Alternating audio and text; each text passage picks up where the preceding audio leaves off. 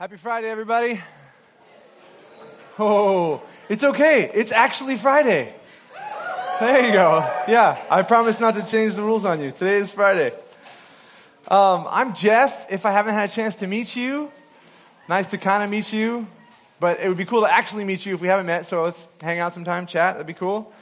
You have caught us in the middle of this study that we're doing. We heard about this Colossians challenge that we're doing as a community. We're trying to memorize a chunk of this letter that we're studying because we actually think it helps if you can have it in your head already.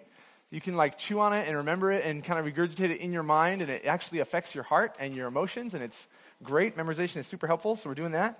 But every week we spend a little bit of time in the Bible, and tonight and this whole quarter, we're looking at a particular letter that the Apostle Paul wrote to a new Jesus community in the city of Colossae. That's why the book that we're studying is called Colossians. It's not the most creative title, but it gets the job done, right? And it's a great letter for us to study because there are a lot of parallels between the spiritual climate at Western and the spiritual climate back at Colossae in these early days. And even though, let me back that up a little bit. It's kind of crazy to say because the cultures are so different, but there's some basic things that they have in common. The Colossian community, for example, like us, was a fairly young community of faith. They had just recently been introduced to Jesus and just started following him. And even though CCF has been around for 45 years, and some of us are older than you, present, many of you are actually fairly young in your faith.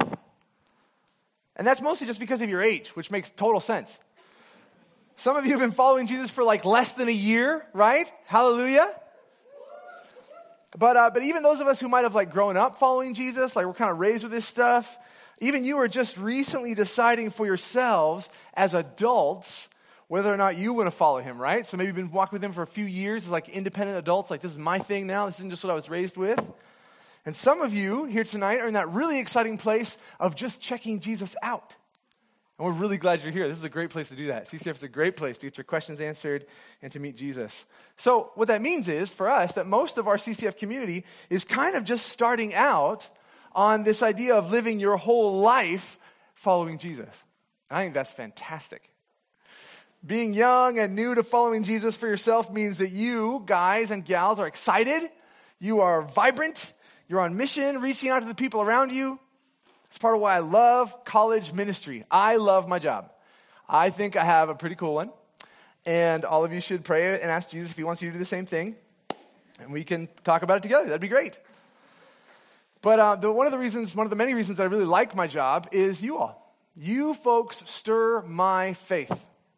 My soul is actually better for doing faith with younger folks than me.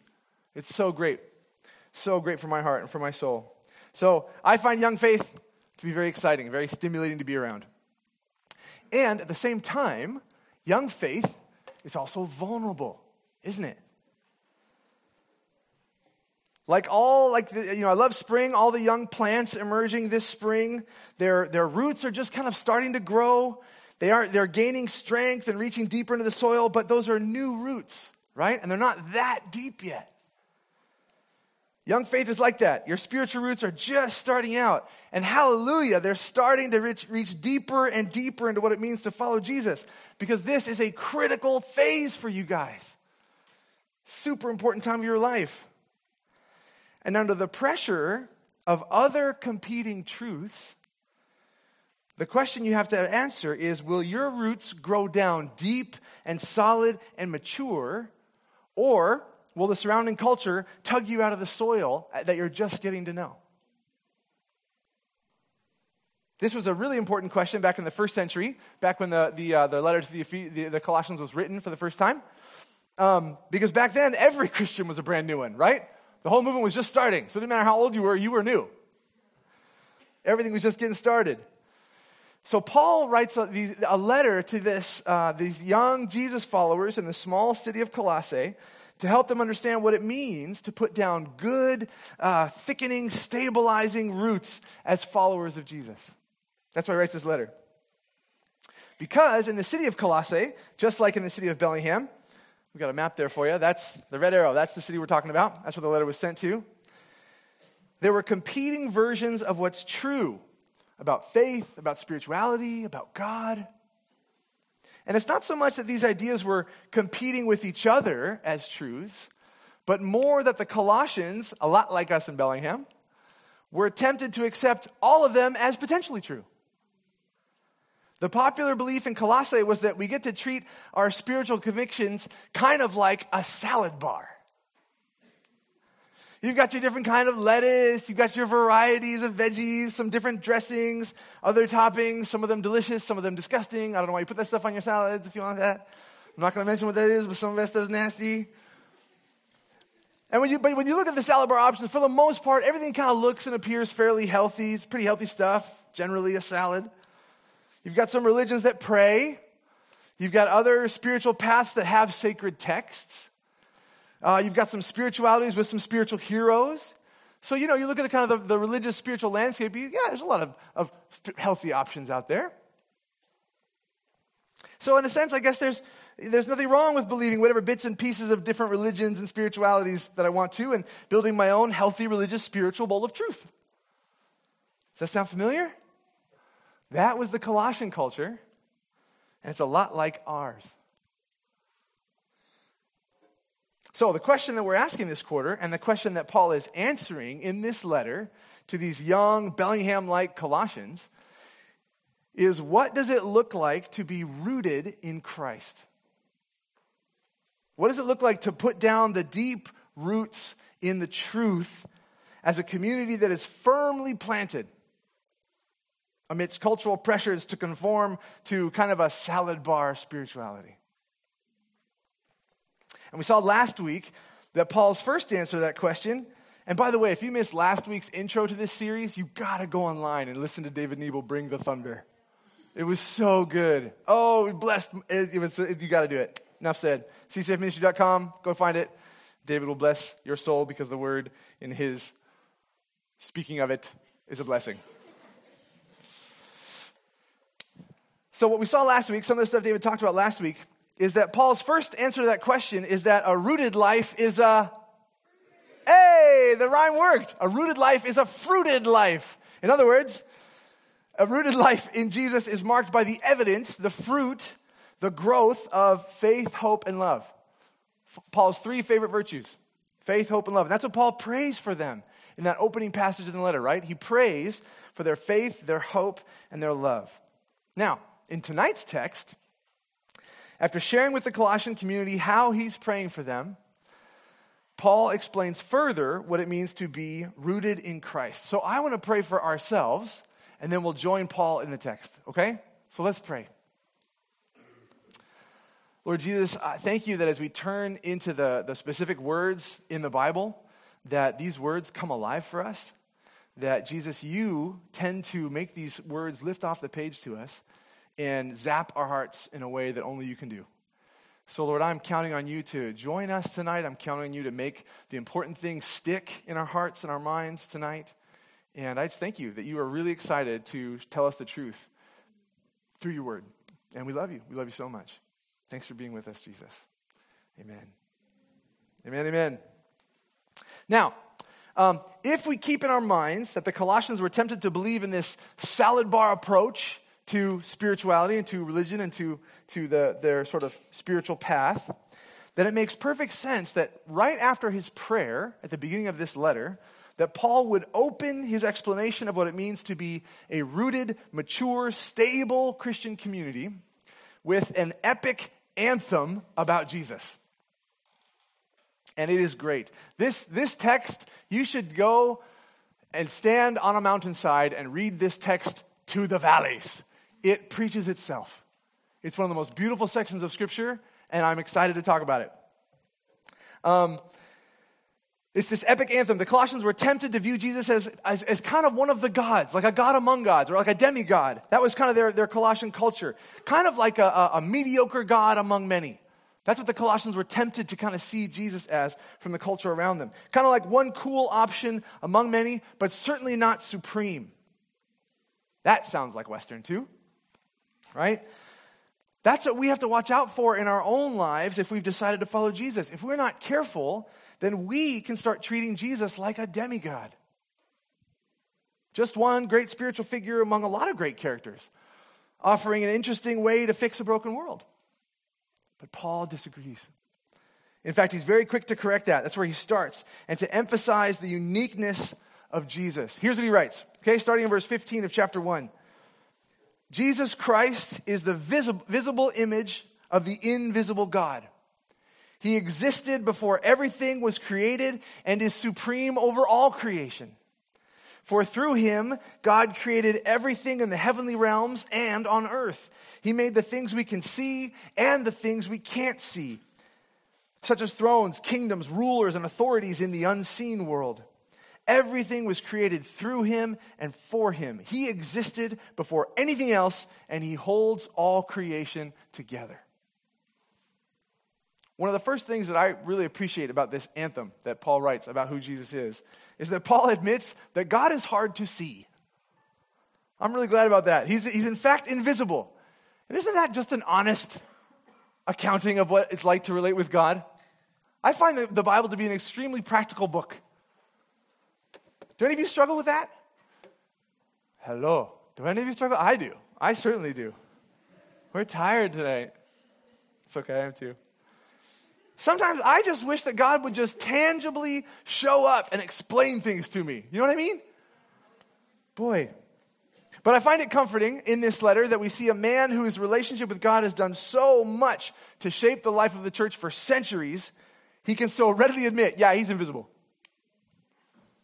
And Paul recognizes this conundrum we face, but that's why he brings Jesus into it. Jesus did exactly what so many of us long for. Jesus is the God who showed up in our world in real time. That's what Paul's getting at. You want to know what God is like? Look at Jesus, because Jesus is the exact representation of God in the world, Paul says. People could say to those original disciples, "Show me your God." And they could point across the street and say, "He's over there." I like Paul's use of the word image too, because he's drawing on this idea of a mirror. It's as if God is around a corner. You're on a building, there's a corner, and God's on the other side of the corner. And because he's around the corner, we can't see him. It's not that he's not real. It's just that we can't see him. And Jesus functions like a mirror that helps us see around the corner so that we know exactly what God is like. And that makes sense for what Paul says next. In this text, in this beginning to his anthem, this same Jesus both created and is in charge of every single thing that exists. This dusty rabbi from Nazareth that Paul is talking about is the same one who is responsible for inventing dust. If Jesus was the exact representation of God on the earth, then he's also the exact representation of the Creator, active and responsible for all creation. Notice too how Paul mentions those thrones and kingdoms and rulers and authorities in the unseen world. Paul does this on purpose. Paul's a great pastor. He's a great letter-writing, pastoring disciple maker. It's a pretty interesting list considering that Paul is writing to a church that is tempted to worship the elemental spirits and demigods in the universe, right? Paul is directly addressing what they're struggling with. And think of what it would have done for them as a Colossian hearing this, believing what you believe, and getting this letter. These spirits and demigods that they thought ruled the universe, that they were tempted to be afraid of. For Paul to say, nah, those things are nothing compared to Jesus. In fact, if they exist, it's because Jesus made them and he rules them. Paul's pretty effective at deflating the competition, don't you think? Paul's not interested in a comparative analysis of Jesus' competitors. He says Jesus is over it all. He's the supreme being of the universe. He's on top. And that's true whether we agree or not, Paul would say. The question for us is, what are we going to do about that? Is Jesus simply an impressive option among many options? What influences you? What shapes what you believe? And where is Jesus in all that? See, if my understanding of Jesus is small, then the things that compete for my allegiance to him are going to be evenly matched in my mind. Because Jesus ends up being just one helpful influencer among many. The question for us is, will you and I recognize him as the supreme being in all the universe and in our own lives? Will you let him rule you? Or are there other things, including maybe yourself, still calling the shots in your life? That's what Paul's asking. After that, he moves on in his epic anthem. From the language of creation, Paul moves to the language of his new creation community. Verse 18, Christ is also the head of the church, which is his body. He's the beginning, supreme over all who rise from the dead, so he is first in everything. In the midst of the universe Jesus is in charge over, he has defibrillated into life a new version of humanity.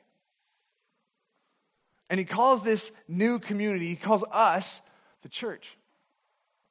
And Paul uses one of his favorite analogies for a Jesus community, the human body. If you want a more detailed description of what Paul means when he talks about the community of God's new people being a body, go to 1 Corinthians 12. It's another letter he wrote in the New Testament again. You can find it. Chapter 12 goes into much more detail than he does here. But here, his point is to emphasize Jesus. Jesus is the head of the church, which is his body. Think about what a head does for our bodies.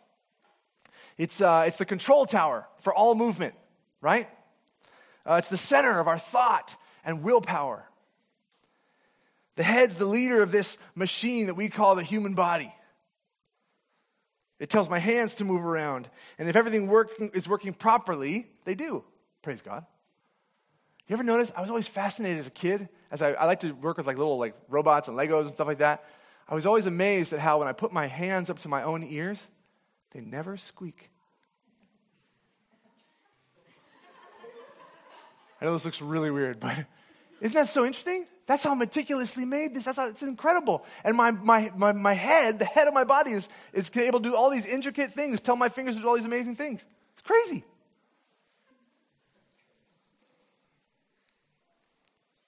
We want Jesus to be the head of our body, CCF. That's who we strive to have him be at CCF. We want him to be the visionary, the director, the key strategist, and every one of us are simply his implementers, right? That's what we want to be. He tells us how to live. He teaches us how to treat each other. He gives us his power and direction for how to love each other, and boldness and creativity to invite those who aren't yet in his body to get surgically added. He kicked off this whole movement in the first place. He's the beginning, he's the original, and he gives us our template for how this new humanity is supposed to live together. And look at the ultimate mark in this text. Look at the ultimate mark of this renewed way of being human. From the text, what is the crowning difference between who we used to be and who we are now as human beings if we have attached ourselves to Jesus? The answer is that death is no longer the end of our story, because it wasn't the end of his. Jesus was the first one to go through what will one day be the norm for all God's people, the resurrection. We just celebrated Easter on the church calendar, the last Sunday of spring break, which means that death is not permanent for anyone who calls Jesus Lord and Savior of their lives. Which means that if the worst and sickest form of corruption in the human experience, that's what death is. Death is the worst and sickest form of the corruption that's got us. If that's been beat, then what can't Jesus handle? If death has been overmatched, then what can't he take care of? What many versions of death? There are many versions of death all around us all the time, even in our own lives, like pain or loneliness or fear or sickness or heartache or abuse. Those are all things that suck life away, right? But what many deaths that we experience in the here and now are outside of his ability to resurrect? What can't Jesus handle for you and for me? If he managed death itself, there is nothing he cannot manage, both now and forever. Now, Why all this description? Why does Paul take precious parchment space in the ancient world? Because that's what a letter would have been. It would have been on parchment, and you would have made sure to make every word count because it's got to get there. You can't just save it and send it later. This is a papyrus thing. You got to get there. Precious space and ink. Why would he have taken this space to detail out just how supreme Christ is? Is because of what comes next. The next part of his anthem. Verse 19. For God in all his fullness was pleased to live in Christ. And through him, God reconciled everything to himself. He made peace with everything in heaven and on earth by means of Christ's blood on the cross. This includes you, who were once far away from God. You were his enemies, separated from him by your evil thoughts and actions. And this is not just the Colossians story. This is my story. This is our story. Once you and I were far away from God. We were his enemies because of our evil behavior. Every single person in here has done things, some of us terrible things, to make God our enemy. And why shouldn't those things make us his enemy? Ask any parent, what's the fastest way to get on his or her bad side? And they will tell you, mess with my kids. You do that, we're going to have words. Scripture says that human beings are made in the image of God. We are God's lookalikes. Just like children look like their parents, human beings are God's kids. But just look at the things that we do to each other. Think about how our first instinct is so often to preserve ourselves, to make sure that we're okay. Even toward the people we love. Think of how many times we use God's other lookalikes, his image bearers, his kids, for our own satisfaction. The way we fool around with each other sexually. The way we laugh at other people so we feel better about ourselves. The way we twist the truth to make ourselves look better. Or maybe you have experienced that done to you. Of course, people harmers would be his enemies. That's what our choices have earned. But Paul's next line is for us too. For everyone who admits we're sick and in need of forgiveness and who long to be close to God and to not be his enemies anymore. Verse 22 says, yet now he has reconciled you to himself through the death of Christ in his physical body. As a result, he has brought you into his own presence. And you are holy and blameless as you stand before him without a single fault. That is why Jesus died. A few decades before this letter was written, Jesus offered himself to be executed in the place of the Colossians, and in the place of us, and in the place of all who will willingly accept it. And if Jesus is the exact representation of God in the world, then what God actually did was to allow the full consequences of my and your choices that made us his enemies to land on himself. What other God is like this? If we are going to be rooted in Jesus, while we are pressed to welcome other competing spiritualities and morals and influences to get mixed in, we have to understand that there is no other God like this. There is a uniqueness to Jesus that is unlike anything else out there. The God of the Bible, Jesus, God with us, would rather be tortured to death himself than see you or me come to any permanent harm.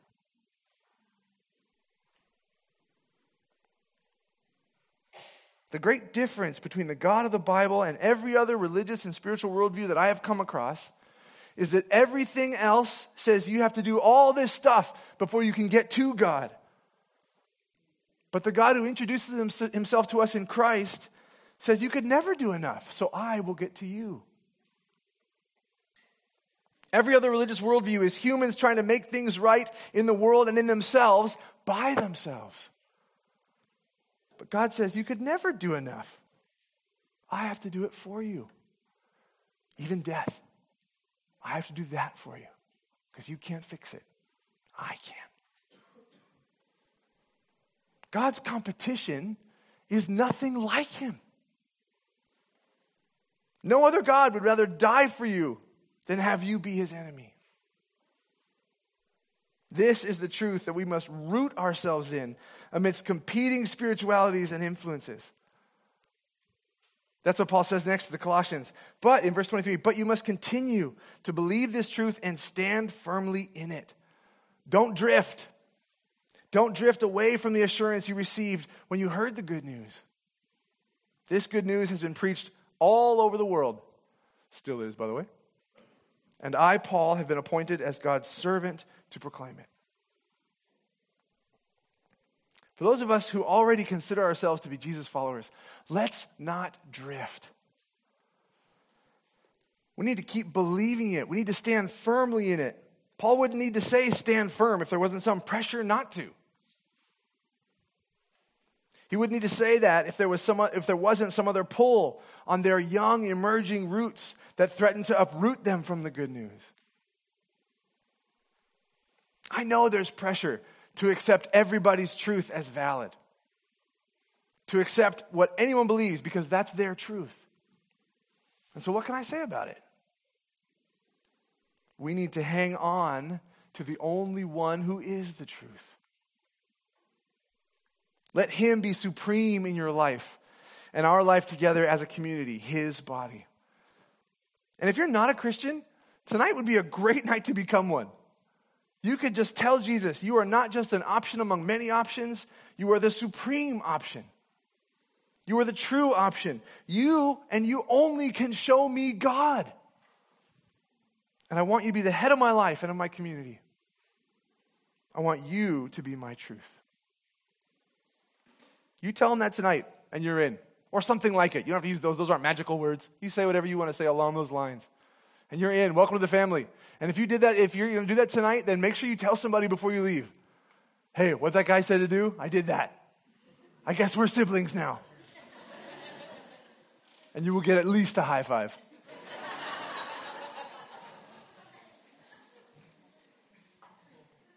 And together, we will root ourselves in the rich soil of Jesus' supremacy.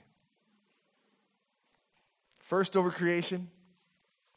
First one to kick down the door of death so that all of us could pass through to life on the other side. First among his people as our leader. And first to offer his life to anyone who wants to be right with God and anyone who wants to be close to God. Worship team, you guys can come on up. Get ready for us to sing. We're going to respond with a song. You can journal while we sing. We've got these things on your chair that have blank notes on the back if you want. You can write some stuff, some thoughts down on here. Just some reflections if you want to. You can sing along, of course, or you can just think. Just reflect on what you're hearing. Some of us, we need to stop letting Jesus be just an option in our lives. You need to make him your master. Maybe for you, he's not supreme for you yet, but he wants to be, and that's where true life is. Others of us, you need to remember that if Jesus overcame death, what can't he overcome for you? What can't he resurrect in your life? Take courage. He really is making all things new. And for others of us tonight, we can just celebrate the truth that we are going to keep building our lives on. But let's all of us put our roots down deeper and deeper into what makes Christ unique and supreme and worth building our whole lives on for the rest of our lives. Amen? Amen. Let's worship.